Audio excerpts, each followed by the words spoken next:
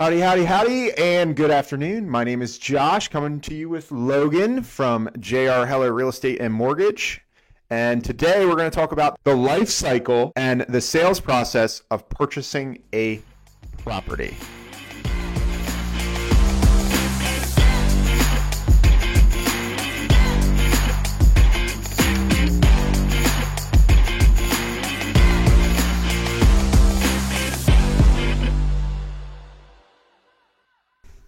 Yeah, hey guys, what's going on? Logan here, sitting here with Josh.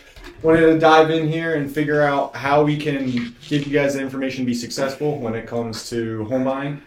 Realistically, a lot of home buyers will reach out to an agent first off. They usually give them a quick call, hey, looking to start buying a house. And as anybody in the industry knows, you need to have some sort of proof of funds, proof of qualification, pre-approval to be able to get started in your market. So we always then guide them to a bank, a lender, or a mortgage broker.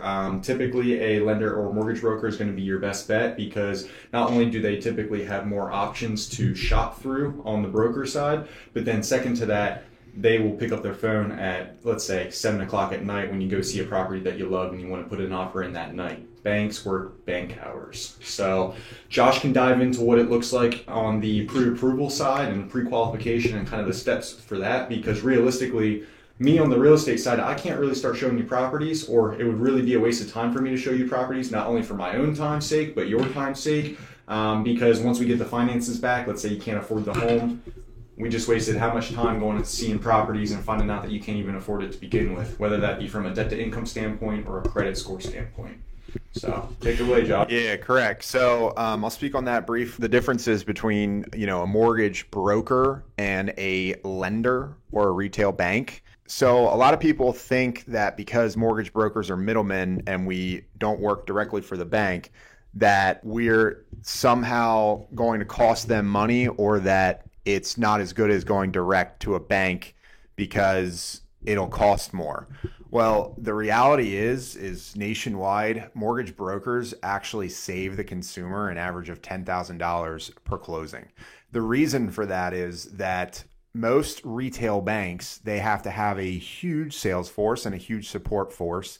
And so they have a ton of fees that they basically need to build into the interest rate and build into the loan to pay for all of those things.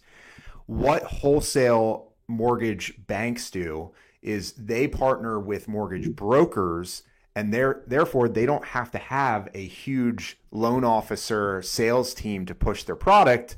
They leverage mortgage brokers. So the cost actually gets saved in the interest because they don't have as much overhead.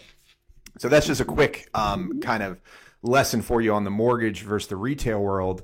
The other side of it is that we work with a number of different lenders, which means even if you don't fit in the traditional Wells Fargo box of a 740 credit score and needing to put 10,000 down or 10% down or whatever their guidelines are, we work with banks that accept all the way down to a 500 FICO on a manual underwrite. That is something that a Wells Fargo or a retail bank will never do. So we are actually able to shop all of these different lenders that we work with and put you in the best product for where you're financially at.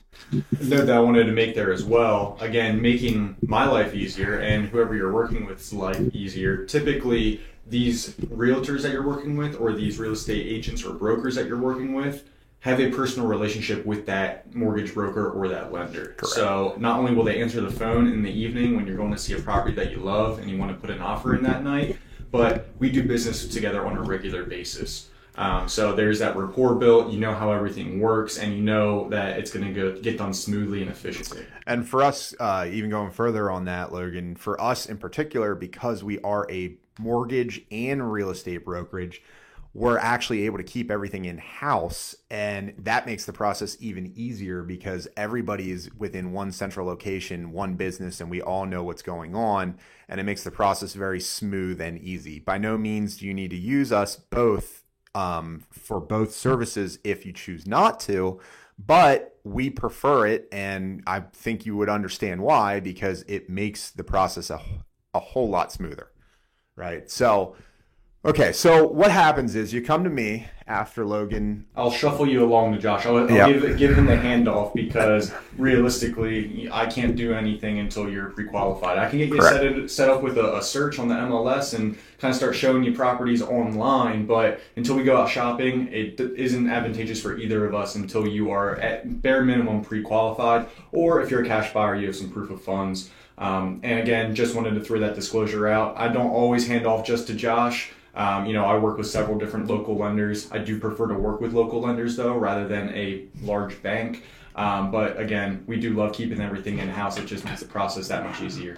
Yep. So once you come to me, what we do is we basically take a look at your whole financial situation and what you're looking to accomplish, right? The home buying process is different for everybody in the regards that everyone is in a different spot financially, credit score wise, what they're looking for, length, term, everything, right? So one box does not fit everyone. There are circumstances where an adjustable rate mortgage actually might make more sense for you than a fixed traditional. And that all comes down to the borrower and the positioning, right?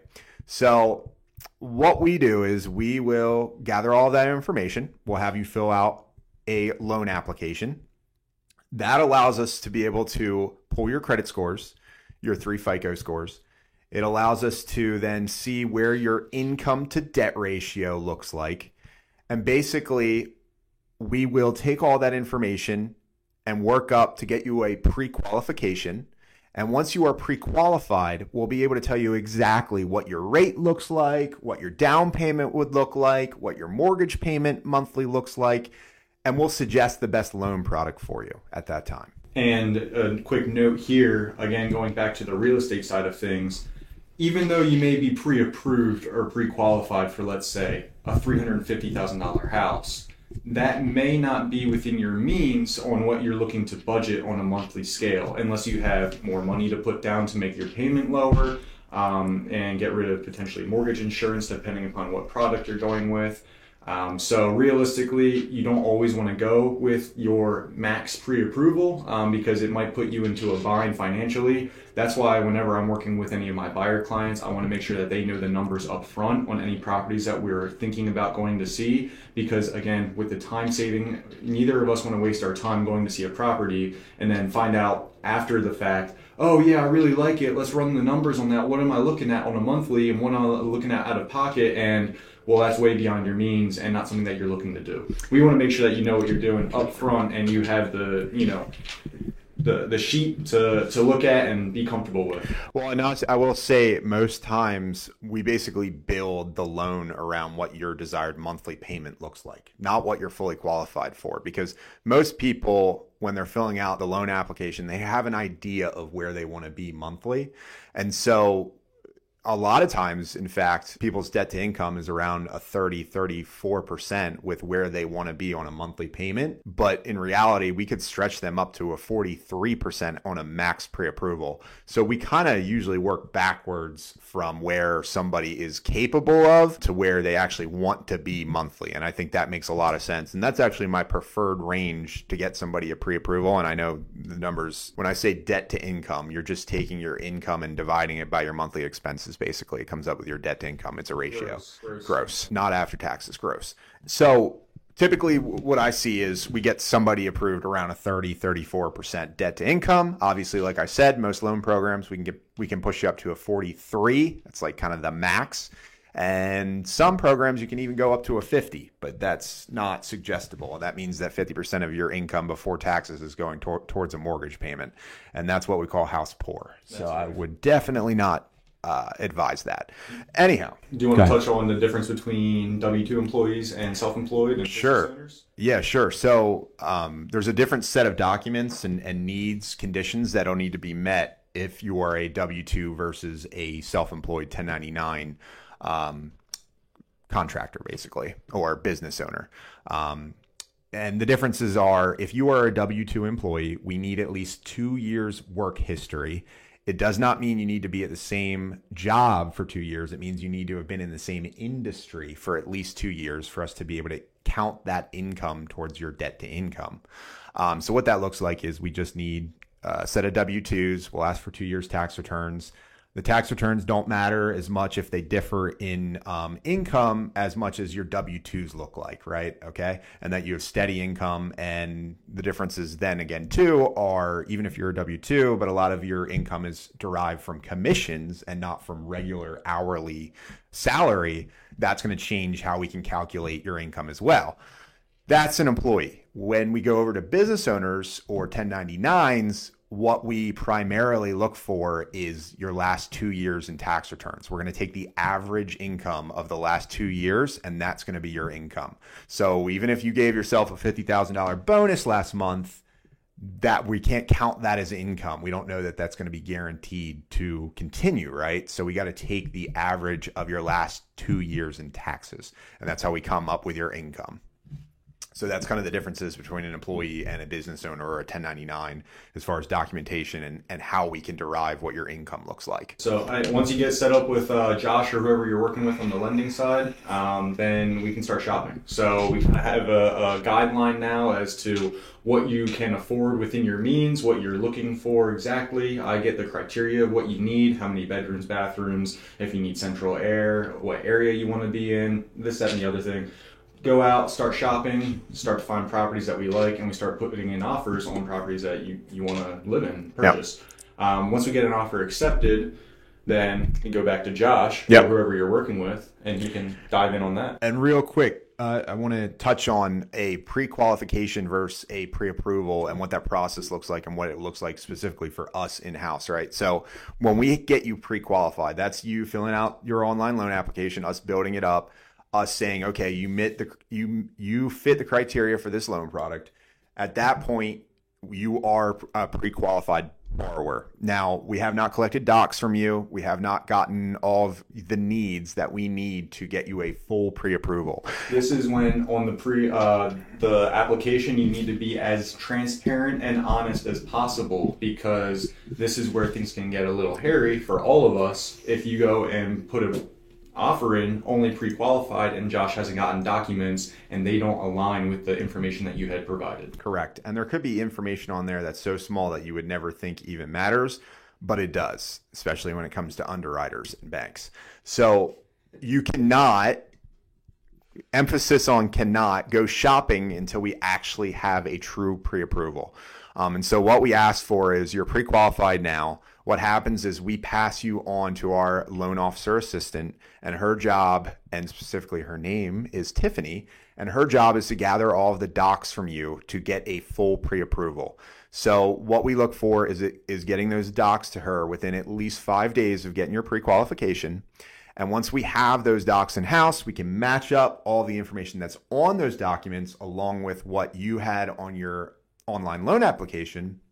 And once we can mix those two and say, yes, everything checks, we look good, you are pre-approved, okay? And then we can pass you to Logan to go start shopping. That's when you do the shopping. But as Logan mentioned, once you do find the property you want and we are under contract, the next step, meaning the offer got accepted. Under contract means offer got accepted, is the next step is we'll get a copy of that agreement and we will start the underwriting process. So what happens is we will package all of the loan information along with the agreement of sale, and we will send that or submit it over to underwriting at the bank for them to start looking at your file and getting prepared for a clear to close. Yeah, and so while they're working on that with you, I'm going to be working with our inspector if there are any inspections on the offer and making sure that the property is in sound condition. So while they have their own process through the appraisal and their own, quote unquote inspection process to make sure that it's suitable housing and, checks the boxes for whatever product you have, whether it's, a conventional USDA, FHA, whatever the case may be, we might want to do a home inspection ourselves, which would be negotiated in the agreement of sale when we submit our offer. So if they accept our offer and it's current condition and we wanted to get a home inspection done and, wood infestation inspection done, we would send in an inspector, your choice. I have ones that I work with regularly that I would recommend to you, but ultimately your decision on who you want to work with. We send them in, and typically that contingency period is about 7 to 14 days. And we would knock that out right away to make sure that, hey, this is a property that we actually want to move forward in purchasing. Yep. And so just as he elaborated on, once that goes into underwriting, the underwriters take a look at that file and they basically come up with conditions or needs that we'll need to fill to be able to get work towards a clear to close. One of them, those conditions or needs immediately is going to be 9 times out of 10 an appraisal. There are instances where you can actually get appraisal waivers where you don't need an appraisal. They're not very common, but it does happen. There's a whole different criteria for that. So most of the time, we're going to need an appraisal from the bank, and basically you will pay for that up front. That's going to be your only cost up front other than your deposit and your inspection fees if you so decide to get an inspection. But an appraisal. So you'll pay for the appraisal, and basically the bank will set a appraiser to go out to the property, take a look at it, and make sure that the value is in line with the purchase price. Yeah, you made a good point there. I did not mention that there is typically an earnest money deposit, basically saying that you're ready, willing, and able to move forward in the process, and yet you are planning on purchasing this property. Now, obviously, things come up with inspections or maybe throughout the loan process that would prevent you from purchasing that property. But that good faith deposit or that earnest money deposit is to say, hey, I am secure and I am looking forward to moving forward and purchasing this property. That can ranges in, that again, that's negotiated with the agreement of sale. It can go anywhere from, $50 all the way up to, 10,000+. And super good point in there with your agreement of sales. There's a couple of things when you're getting a loan that you absolutely must have in contingencies on that agreement. One of which being a mortgage contingency. You want to make sure that you're not going to be held liable to try and purchase the property if for whatever reason during underwriting something pops up and we have to issue a denial. You don't want to be on the hook or not be able to get your earnest money back because you didn't have a mortgage contingency clause on the agreement of sale. And Logan knows all that good stuff, and any good realtor would know that stuff. The other one being an appraisal contingency, right? Because again, the bank is going to require the appraisal contingency. There's ways to get out of that if you don't have that on there, because basically if you're unable to get an appraisal, then you're unable to get the loan, and then obviously that kicks the mortgage clause in. So correct. Technically, you could get out of it, but it's always a good idea to have that appraisal contingency as well, right? And to touch on the appraisal, if you're a cash buyer, you don't need to get an appraisal done, but it's still recommended. Correct. Yeah. Obviously that appraisal is there to really, it protects the bank and it protects you, right? The bank's not going to loan you money on a property that isn't valued at what the purchase price is. They need to secure their investment. Correct. Realistically, you are an investment to them. They're giving you money and getting a return on whatever your interest rate is, whether it's adjustable or fixed. Yes, correct. So that's what that process looks like. And then basically once we get the appraisal back, and once we get all of the needs or conditions fulfilled, and during this process too, I should mention, basically once we have the needs list from underwriting, our loan processor will be reaching out and basically telling you and updating you where we are in the loan process, when the appraisal has been ordered, when it's due back. Any of those conditions or documents that she requires during underwriting, she'll reach out. So she'll be working with you alongside that. But once we have all of those conditions met, appraisal's back, appraisal number looks good, inspections look good, you've done all your negotiations, then we can issue a clear to close.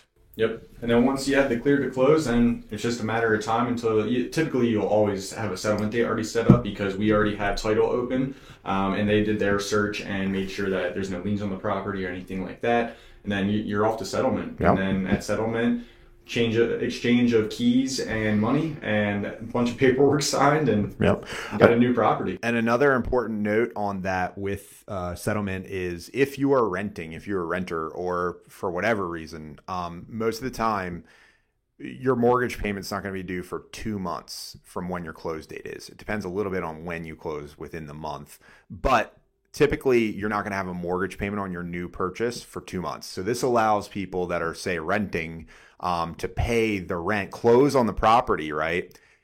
Keep paying the rent for that last month, move out, and not have a mortgage payment on top of that rent payment until the next month, right? So that this allows for some maneuvers there, because the last thing you obviously want is to have to buy a property and move out of your apartment the same day. Yeah. That's a logistical nightmare. And the reason why you don't have that payment is because it's included at closing. Correct. So you take care of that, including it at the closing cost, which you are aware of those numbers up front before you even make an offer on the property. Yep. It's estimated, but yeah. You know. Yep. Yeah. And so, yeah, that's basically the life cycle of purchasing a property. You know, there's lots of minute details in there, but you know, that's the overall kind of 360-foot view of purchasing a property. Yeah. I mean, the most important part really is just finding a good professional that you trust and working with them, and then they'll guide you along the way. So That's typically why a lot of consumers will reach out to a realtor or a real estate broker first, because they don't really know what they don't know. And then it's our job to kind of guide you through the process. And, you know, we have the connections with the lenders and the mortgage brokers and making sure that you're set up for success. Absolutely. And another thing that I talk to a lot of my clients about, and I alluded to this in other videos, you want to make sure that you start the process sooner than later. Last thing you want to do is say, I'm saving up until I have, X amount in the bank, whatever amount it is, and you finally hit that number, and then you find out, well, your debt to income is out of whack, or your credit isn't where it needs to be. Yep. I mean, if you're thinking about buying a property in the next, I would say even maybe 2 years, I would reach out to somebody and get, have those conversations and get set up for success. So that way, when that time comes, you can pull the trigger whenever you like. Well, and the importance of that is twofold, right? One being, doing an online loan application and having a conversation with us no way binds you to have to get a loan or to continue with the process. It's completely free. It doesn't cost you anything. We don't charge a loan application. We pay for the credit report. We do have to pull credit, obviously, to get you a pre-approval, but there's no cost to you, right? So have that conversation. Even if you're thinking about, like Logan said, a year or 2 years down the road, start the process as soon as possible, because there might be things we need to work on. And if we can work on those things, then we can meet those timelines or thoughts that you have in your head, and get rid of any problems that may arise before we're under the gun and absolutely have to, right? So feel free to reach out. The other side, this number two being, it's important to note that most of the time, the buyer's agent gets paid off the seller's side, off the listing. So technically, there is no cost to you because the seller is paying for that. On my side, as a mortgage broker, I get paid from the lender. So you don't have any money out of pocket going to me. So we're essentially working for free for you.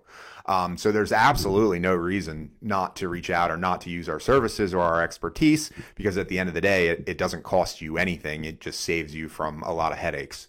Yep. I tell everybody, whether it be anybody in the office or any of my clients, I'm a resource. Use me. Yep. And then second to that is the only time that any agent would come back and say, hey, are you able to pay me anything, is if you weren't able to negotiate with a for sale by owner. Typically, for sale by owners don't play nicely with realtors. That's why they didn't hire one. So they typically want to keep as much of the sale price in their pocket as possible. Again, if you work with a good realtor and they do a great job, typically they can negotiate some sort of compensation, and then any good performing realtor isn't going to come back to you for anything. But realistically, if that seller is not budging and you as a buyer really love that house, there is some sort of compensation due. Now, is it that full percentage that you signed on? Probably not, but some sort of compensation would be due at that point. But that's a very rare circumstance. And in my career, over 4 years now, I have not ran into that one time where I wasn't able to make ends meet with the seller and receive some sort of compensation for bringing a ready, willing, and able buyer. Yep, absolutely. So yeah, that's the information on purchasing a property. If you have any interest and would like to have an idea of what you could be pre-approved for and take the next steps, please reach out. We're always here. You can go to jrheller.mortgage to start your online loan application. You go to jrheller.realtor to start looking at properties nearby and set up your search criteria. But yeah, other than that, thank you very much. If you got any value out of today's video, please like, subscribe, and leave a comment. And we'll be sure to do some more videos of value and information to you guys. Yeah, happy to help, guys. Absolutely. Take care.